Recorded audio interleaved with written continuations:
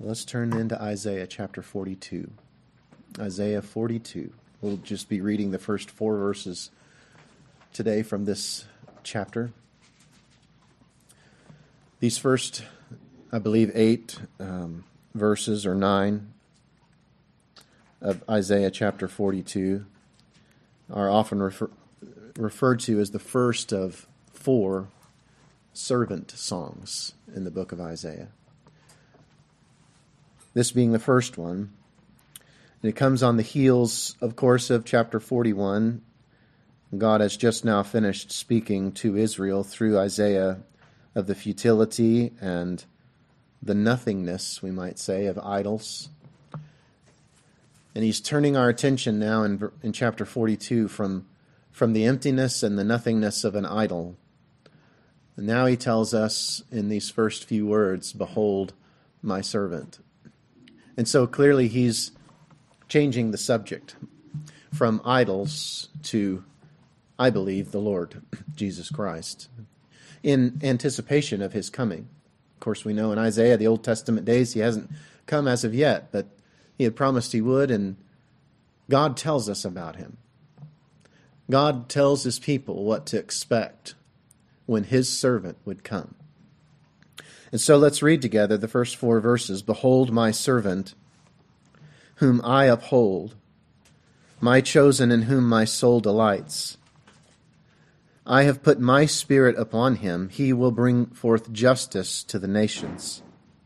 He will not cry aloud or lift up his voice or make it heard in the street. A bruised reed he will not break, and a faintly burning wick he will not quench. He will faithfully bring forth justice. He will not grow faint or be discouraged till he has established justice in the earth, and the coastlands wait for his law." I want to speak to you today. If we had a title for the thought, it would simply be the first 3 words of the first verse, "Behold my servant." And I want to begin today, and I don't want to try your patience, but I would like to read to you an article that I came across written by a man named Jordan Chambly. This article was posted on the American Family Radio website, and I want to read it to you today. I believe it will set a good foundation for our comments and our remarks. The article begins, "The wind pummeled the young boy like an icy fist as he walked down the streets of London with the snow flying in his face and prying into his thick coat. He leaned forward into the wind, hands in his trouser pockets for what little warmth they could find. He had to hear something, anything, from God. The cold of winter was nothing compared to the pangs of longing inside him. Young Charles Haddon Spurgeon longed to be rid of the guilt of his sins." Then the writer here says, let's skip ahead in time a bit. Spurgeon began preaching at 16 years old, and a few years later became the pastor at the Park Street Chapel in London. Under his leadership, the church membership grew so much that the building had to be enlarged twice. Finally, they moved to another building, and the church was renamed the Metropolitan Tabernacle, which was to be the largest church in the world at the time. Often he would have to ask his congregation to stay home from the Sunday evening meetings so that lost people who lined up in the streets could come inside to hear him. Not only did he preach, but he also wrote many books, published a periodical called The Sword and the Trowel, ran an orphanage, counseled other pastors, and oversaw a college for ministers. Those who were concerned tried to convince him to ease off of the work for his health, but he replied, "We ministers are not to be living specimens of men well preserved, but living sacrifices whose lot it is to be consumed." Many of us today have a desire to serve the Lord in this way, to lay everything on the table and give our whole lives to the furthering of God's kingdom. But often when it comes down to action, either circumstances or our own fears hinder us from this kind of service. How was Spurgeon enabled to so effectively spread the word of God? What was it about him that attracted so many to listen to his words even today? Well, let's go back to where Spurgeon himself said it all began. In his early years, we see a very different Spurgeon than the immortalized preacher he is known as today. As a young boy living in England among religious relatives, his own father a minister, Spurgeon grew up watching the lives of Christians around him. He knew and understood long theological terms and was very religious himself, but there was something in the lives of the Christians around him that he knew he didn't have: peace with God. Later he would describe this time in his own autobiography. And now in his own words, he had a clear and sharp sense of the justice of God. Sin, whatever it might be to other people, became to me an intolerable burden. It was not so much that I feared hell, but that I feared sin.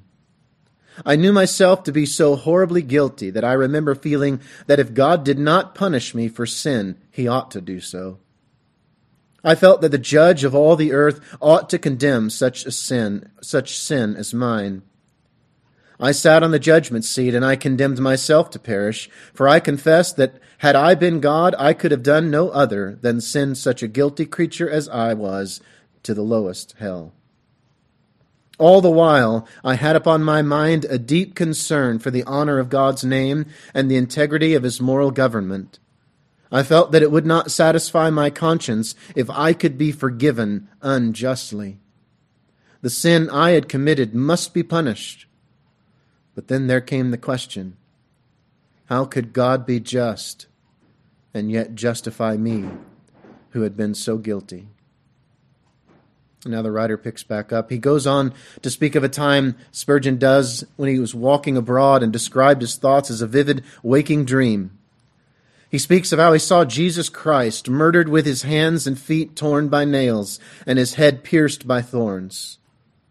The thought of Christ's suffering created in him horror and anger. He wondered how such a man who had done nothing but good to those around him could be so brutally killed. In his thoughts he searched for the murderer, wanting nothing but to deal justice to whoever dared lay a finger on Christ. To his dismay, he found the murderer hiding in his own heart. Now the words of Spurgeon: I wept indeed that I, in the very presence of my murdered master, should be harboring the murderer. Spurgeon understood that his sins were responsible for the torment of Christ, but that knowledge did not bring peace. He became miserable, searching frantically for a way to rid himself of his sins.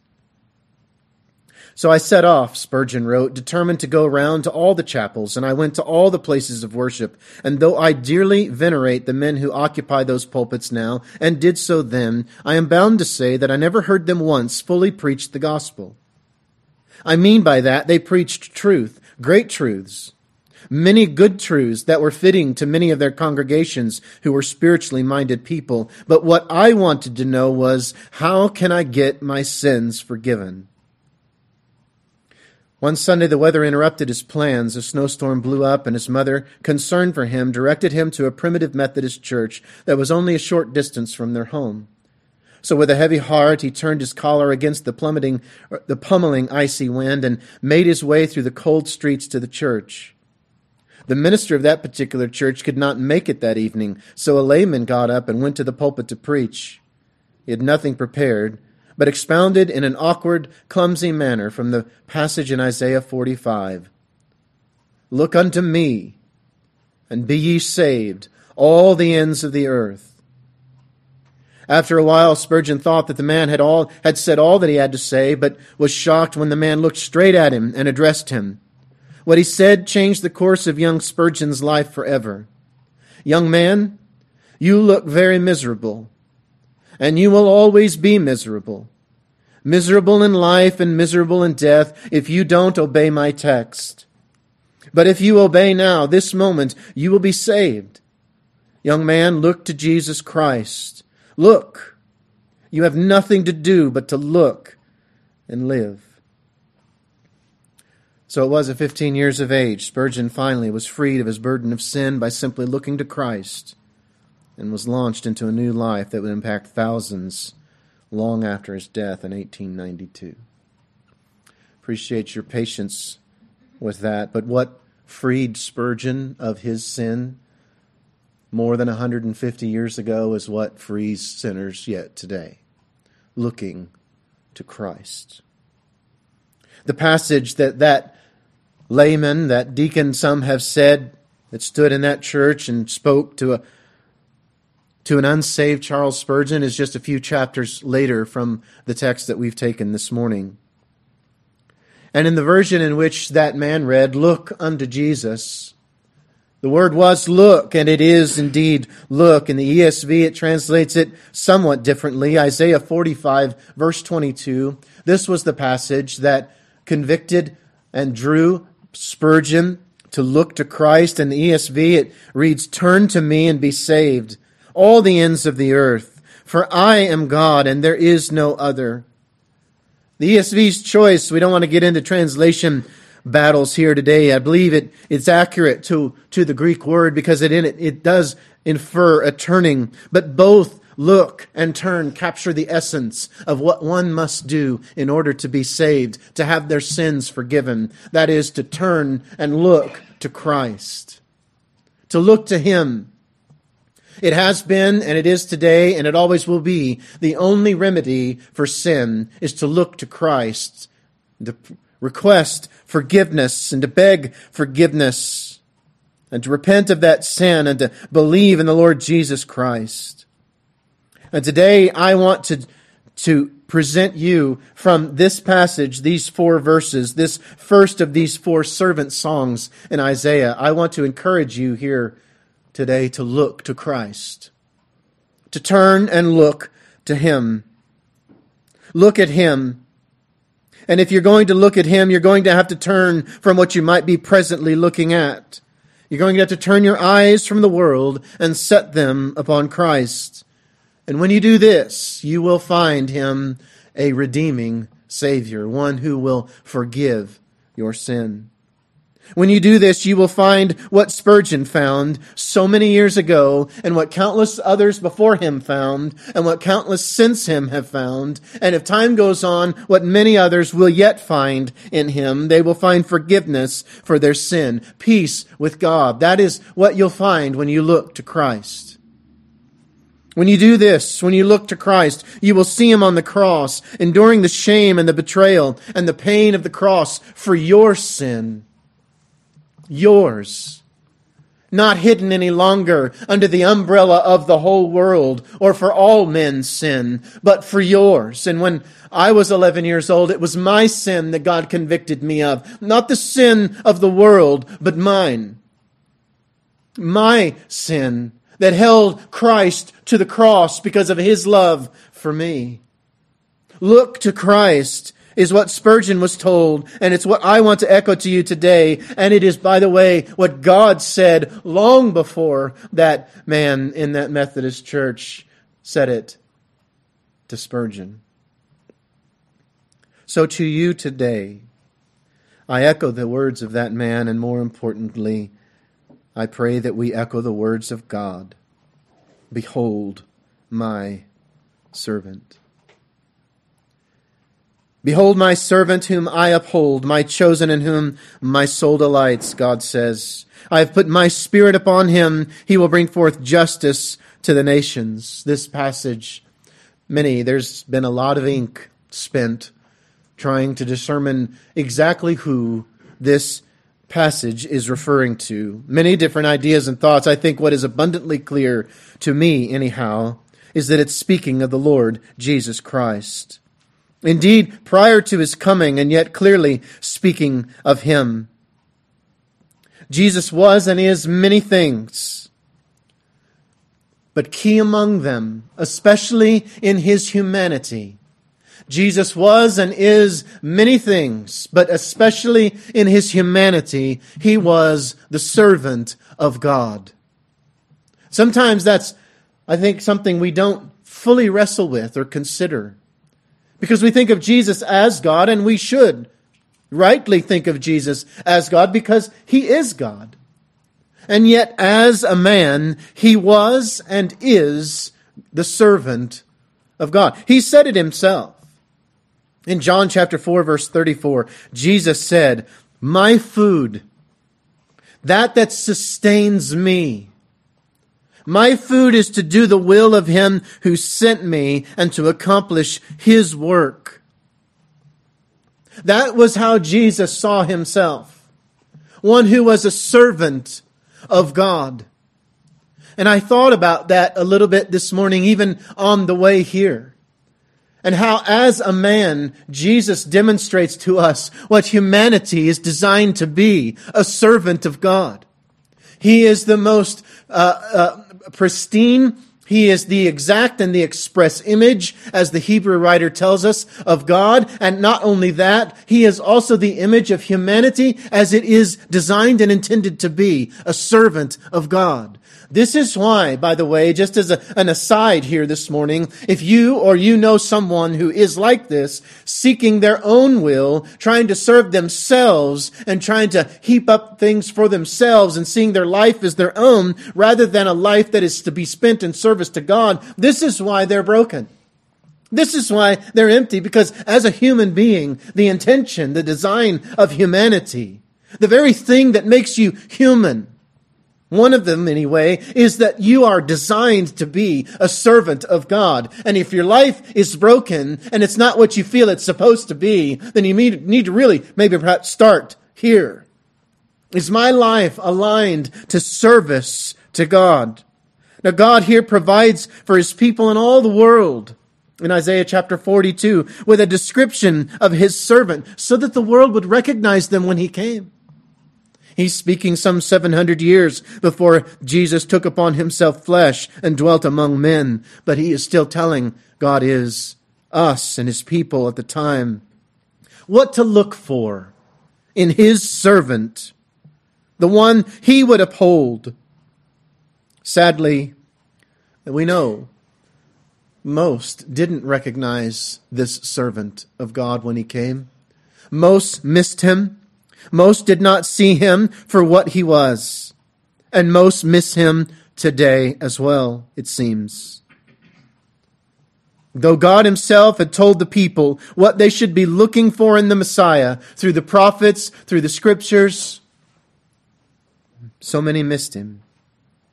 So many didn't look to him. So many didn't behold him.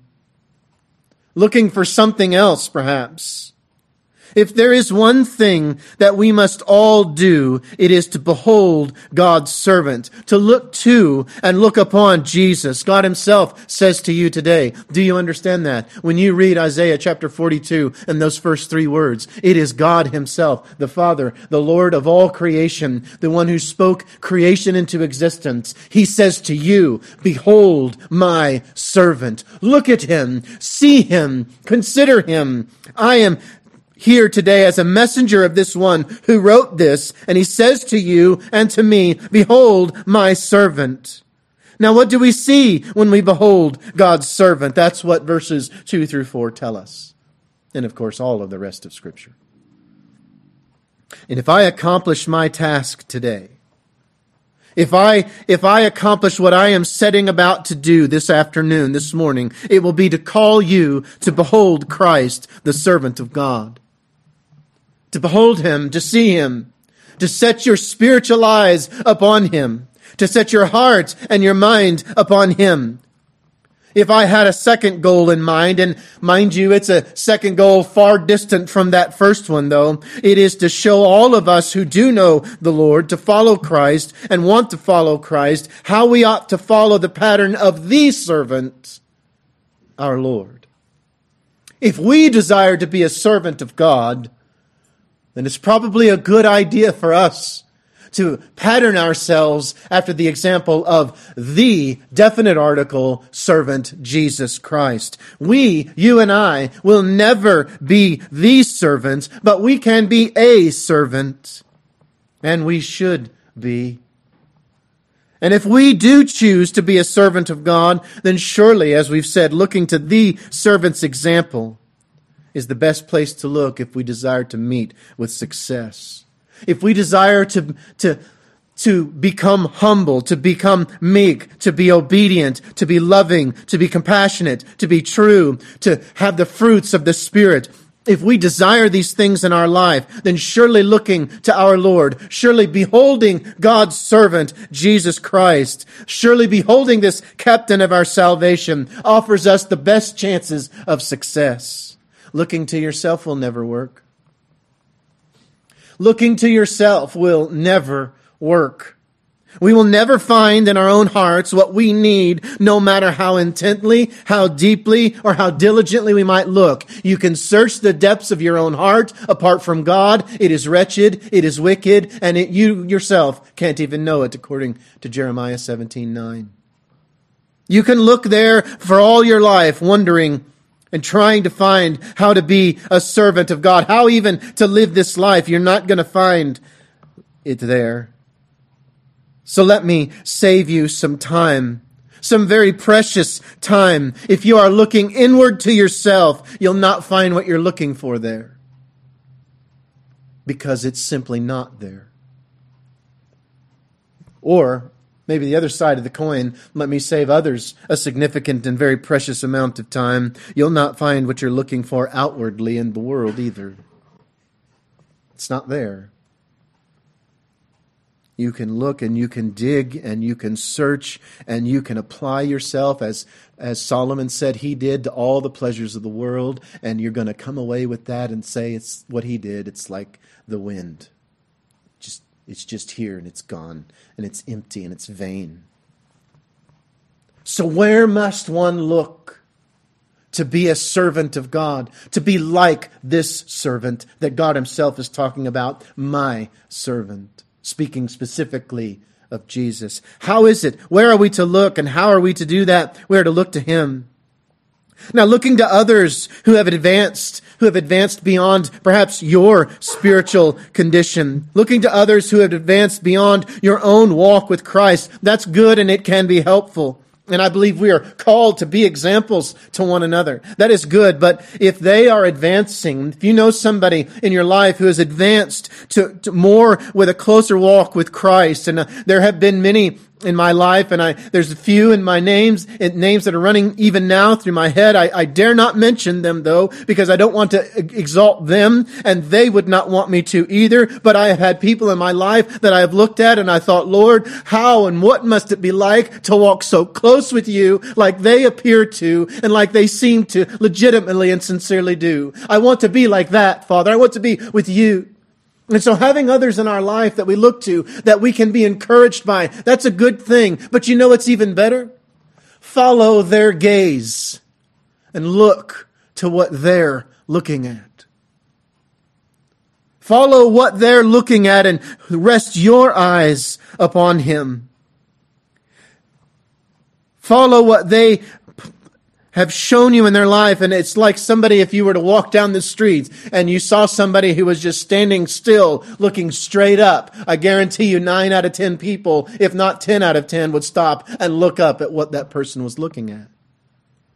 That's how we ought to look at those who are following Christ and have a measure of spiritual maturity in their life, to look at what they're looking at, not them. Notice them. I hope and I pray that God's children are servants of him in such a way that people notice there's something they're looking at that I don't see, but that they quickly then are told, oh, don't look at me, look at what I'm looking at. Behold my servant, God says, singular. Look at him. Just as Charles Spurgeon was encouraged so many years ago, look to him, turn to him. Of all the problems we face in our lives, the most dire problem of them all is not obeying God when he tells us to behold my servant. That might sound like hyperbole, exaggeration. No, that's not the biggest problem in my life. I don't know what you're talking about. You must not have very many problems. I can assure you that the biggest concern that you should have is not your bank account. It's not your job. It's not your friends. It's not even your health. The biggest concern that ought to always be within you is, am I looking to Christ? Am I beholding the servant of God? That's it. When I wake in the morning and I have a long list of things to do, is at the very top of that and intermingling through it all, looking to my Savior, to Christ, setting my mind and my heart, and indeed my eyes upon His Word, and upon wholesome, good things that remind me of Him, to set my thoughts even upon Him. That's the greatest and the biggest concern that you ought to have in your life. Are you obeying these three simple words? Behold, my servant. And he goes on in verse 2, he will not cry aloud or lift up his voice or make it heard in the street. God says, behold him. And when you do, this is what you're going to find. This is how my servant is going to be. He will not cry aloud or lift up his voice or make it heard in the street. This, by the way, quite different from what the Jews were expecting, is it not?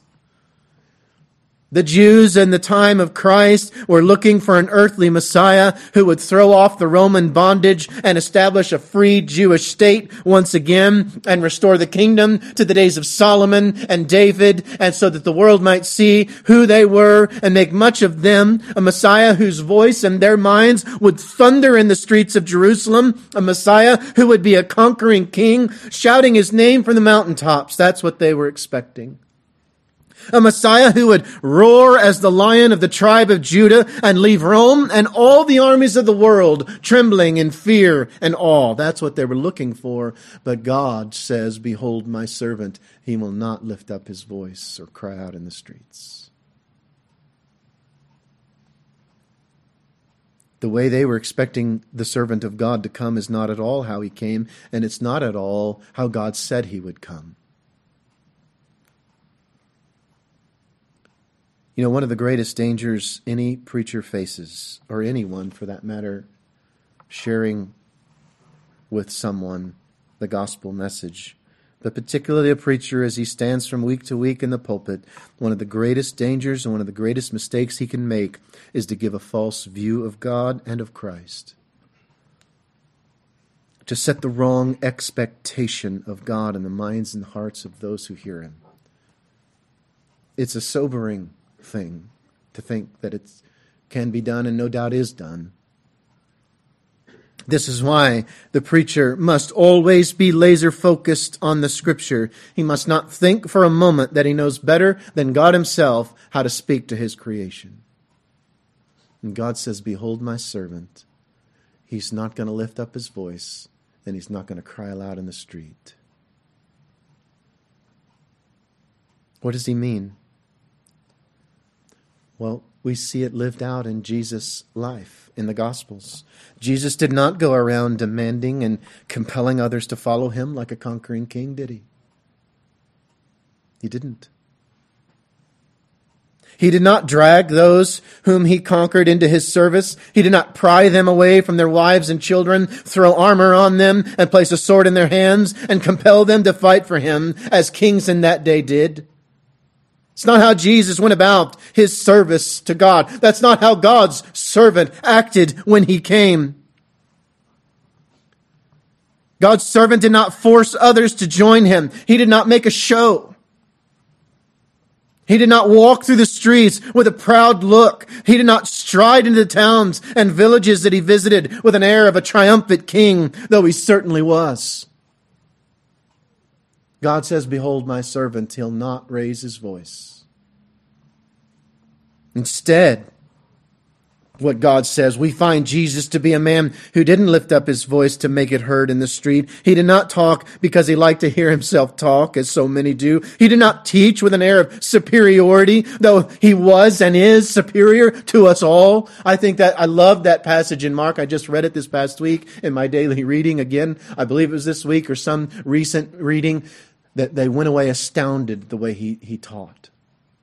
And it says specifically, it wasn't like the scribes. Something about the way he taught. Something unique in this servant of God that marked him, but it was not pomp and circumstance. It was not richly robes of a king. It was not how an earthly king would act. Yes, he called and invited. Oh, of course he did. That's why he came. He besought people to come. He was continually drawing men and women and petitioning them to forsake all and follow him. Yes, indeed he was. But he did all of that in order to save them, not to impress them. God calls to you to save you. God says, behold my servant, so that you would see him. And all that Jesus did was to save that was lost through sin and rebellion. This is how the servant still comes to you today and to people today. He comes in the stillness of your own heart. Behold my servant, God says.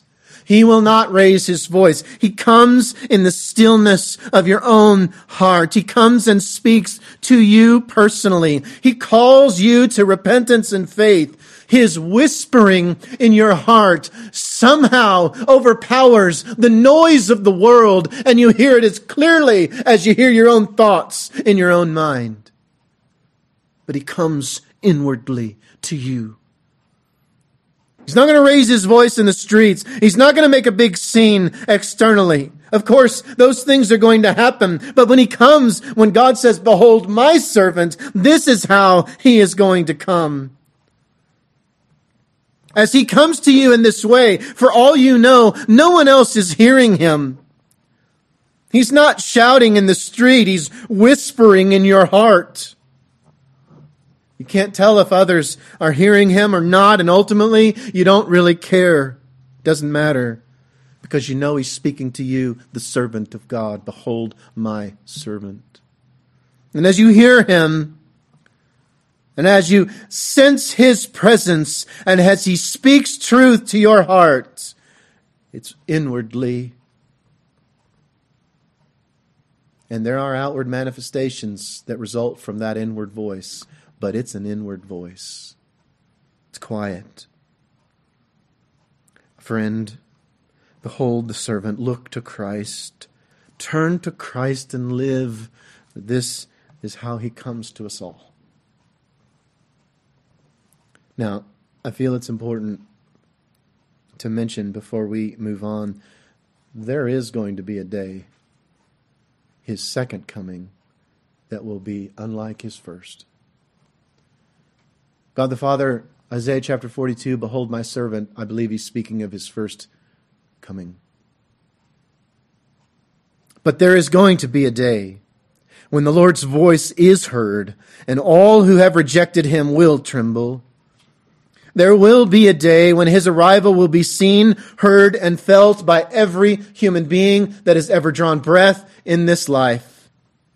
Whether it was Adam, or whether it's the last young man or woman that is born into the world, every last one of us will be together. This is the great evener. This is the great leveling of the playing field between men, is this reality that we will hear him the second time that he comes. Absolutely every one of us.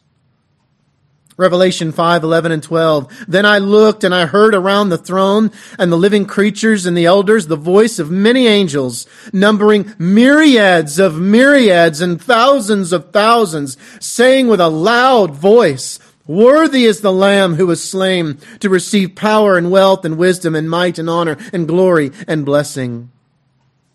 Revelation 1:15. His voice was like the roar of many waters, speaking of this, the servant of God, of Christ, the Lord. I was curious because I went to Revelation looking for some of these passages and thought there would be some to find there, and I couldn't but go a few verses at a time, and there were other verses. I could stand here today and quote many of them. The word voice, the hearing of a voice, this occurs 186 times in 163 verses in the 22 chapters of Revelation. There are a total of 404 verses in Revelation. 186 of them include the idea of a voice that's speaking. That's 40%. 4 out of 10 verses in Revelation is talking about what we're going to hear. And it's going to be known. And it's going to be heard. In fact, the words loud voice occurs 115 times. So we must recognize that God is speaking to us here in Isaiah 42 about his servant when he comes the first time as a child born into a manger in a quiet and small town of Bethlehem, which is how he comes to us still today individually. But never forget that that quietness of the first coming is going to be followed by the thunderous roar of his return. Tolkien's The Return of the King brushes only the surface of what that day will be like. So listen to the quiet voice of the servant now and heed it. Obey him, repent and believe, so that when you hear him thundering through the streets on that great day, when you hear his thundering voice on that day, that is yet ahead of all of us, you will add your voice in worship and praise and joy and not fear, trembling and despair, so that you will shout the praises of God from the mountaintops rather than call for those same mountains to fall on you and hide you from this one who is thundering through the earth in judgment. Listen to the servant today. And I want to encourage you with what verses 3 and 4 say, and then we'll be finished. A bruised reed, verse 3, he will not break, and a faintly burning wick he will not quench. He will faithfully bring forth justice.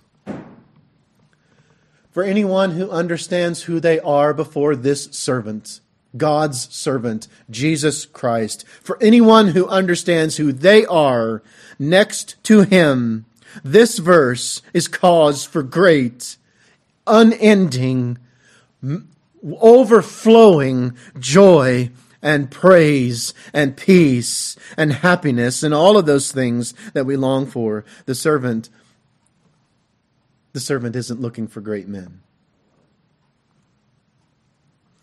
The servant of God, Jesus Christ, is not looking for great men and women. He knows they don't exist. He knows, of course, what the Spirit inspired the writers in the Old Testament to write when they said, nobody's righteous, not one. We've all turned and gone astray. And Jesus does not waste a minute's time looking for what he knows is not there. And it says a bruised reed he will not break. And that's wonderful good news. Do you want to know why? Because every last one of us is a bruised reed. You are and I am. Bruised and broken. And the servant, God says, my servant, the Lord Jesus Christ, he's not going to break a bruised reed. Servant is not looking for greatness in men. He is not searching for those who don't see their brokenness. He's seeking those who believe their lives are burning brightly and independently only because of him.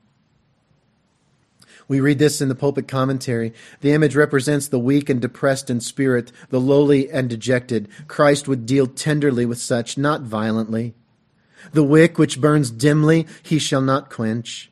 Where the flame of devotion burns at all, however feebly and dimly, Messiah will take care not to quench it. Rather, he will tend it and trim it and give it fresh oil and cause it to burn more brightly. If you feel broken, then I rejoice with you in your brokenness, because the servant will not break a bruised reed. If you are broken today, then you are in a place that you can hear the servant and have him mend you and fix what is broken in you. It's the one who feels their life burning but dimly that the servant came to brighten.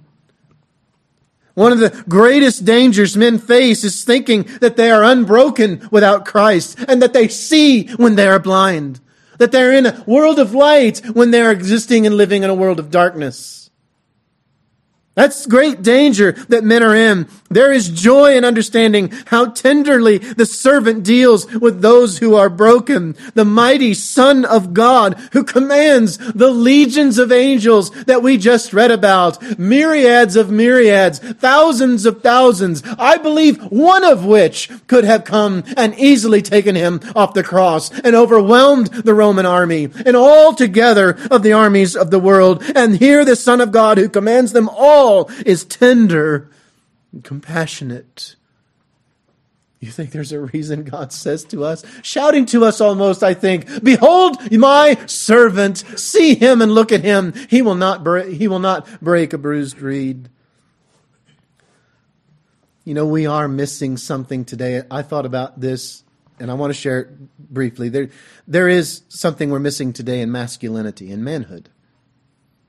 We've thrown it out for all kinds of reasons, it seems. I don't want to get on a soapbox here, but I think it's true. The idea of masculinity is somehow evil today. But God has created us that way. And that's regrettable that we've lost that. But we should never forget that the servant of God, Jesus Christ, though powerful beyond imagination, is gentle with those who are broken. He could have, with a mere word, leveled every soldier in the army of Rome. But with a bruised reed, he's gentle, and he'll not break it. If you're broken, I beg you to look to God's servant. He's not going to break you.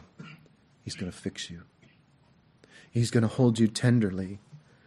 Let us, even today, as we think of masculinity in our time, and we've lost the whole idea of gender, or we're trying to, but let us not overcorrect with a masculinity that does not also hold meekness, gentleness, and kindness. All of these things held in strength. Man, as he is who God has made him to be, held in some sense of strength, but held in brokenness. And all of those things, the gentleness, the meekness, the kindness, held in the midst of that strength, which adds to them and does not take away from them. What a servant we are to model in our Savior, Jesus Christ. Some of the most precious scenes in Scripture for me are seeing the Son of God with children in the one scene, but with the broken, the helpless, the unimportant, the cast out. You want to know why that's precious to me? Because it's a picture of what the servant does with me. A broken, bruised reed, but he will not break it, he will mend it. He will not grow faint, verse 4, or be discouraged till he establish justice in the earth, and the coastlands wait for his law. If ever there was a man who had cause to faint and be discouraged, surely it was God's servant, Jesus Christ. In the eyes of man, I should say. Think of all that he endured. The betrayal, the lack of understanding of even those closest to him, the separation from God in a sense of his being here and not there. The Pharisees, as they would ridicule, and then of course all of the things that attended the cross. But God says, "Behold my servant, he will not faint. He will not be discouraged." He did not become then faint or discouraged in his walk during his earthly ministry. And what was his charge? As we bring our remarks toward a close today, his charge, it said in verse 4, to establish justice. That's the servant's charge. Behold my servant, God says. We will see a man establishing justice. And that word justice is a tricky one. It's one we most often, or we frequently think as soon as we hear it, that we know what's being referred to and talked about. But there's a lot of nuance to that word. And in the Greek, as we try to unravel its root and understand what it is saying, we find these definitions. Justice is a verdict. It's a verdict. It's a sentence or a formal decree. The servant of God came to the earth to establish a verdict, to call for one. The servant was sent to establish a verdict in the world, to enact a decree and sentence from God, the judgment against sin and wickedness, against corruption, jealousy, envy, adultery, dishonesty, all the things that are contrary to God and His law. The servant came to establish a verdict around. The justice established, even as we read here, as far as the coastlands. That's not just thrown in. It has a meaning in that verse. He will not grow faint or be discouraged till he has established justice in the earth, and the coastlands wait for his law. This idea is that it would be in places far removed and far beyond Jerusalem, not merely there, but all through the world. That justice is established everywhere is what this servant is going to do. Intended again to speak of these faraway places. It's not just justice in Jerusalem, but the whole world. Jew, Gentile, barbarian, slave, free, rich, poor, white, black, famous, infamous, young, old, religious, pagan. It doesn't matter. He's not going to grow weary. He's not going to faint until he establishes this verdict for all the world. Behold my servant, God says. Look to him. And so we say again, as that man so many years ago said to Charles Haddon Spurgeon, look to Christ, turn to him. And more importantly, even of course, than that man's words, God's word himself, behold my servant. He comes quietly now. He comes quietly now. He said that to us. He's not going to raise his voice, not going to cry out in the street. He comes quietly now and bids you to follow. He will come someday soon with the roar of many waters to execute judgment on the earth. But now he comes quietly. He will deal kindly with you. Listen, if you hold on to one thing, I pray that this might be that one thing. This servant of God, He didn't break you when he convicted you. He showed you were already broken.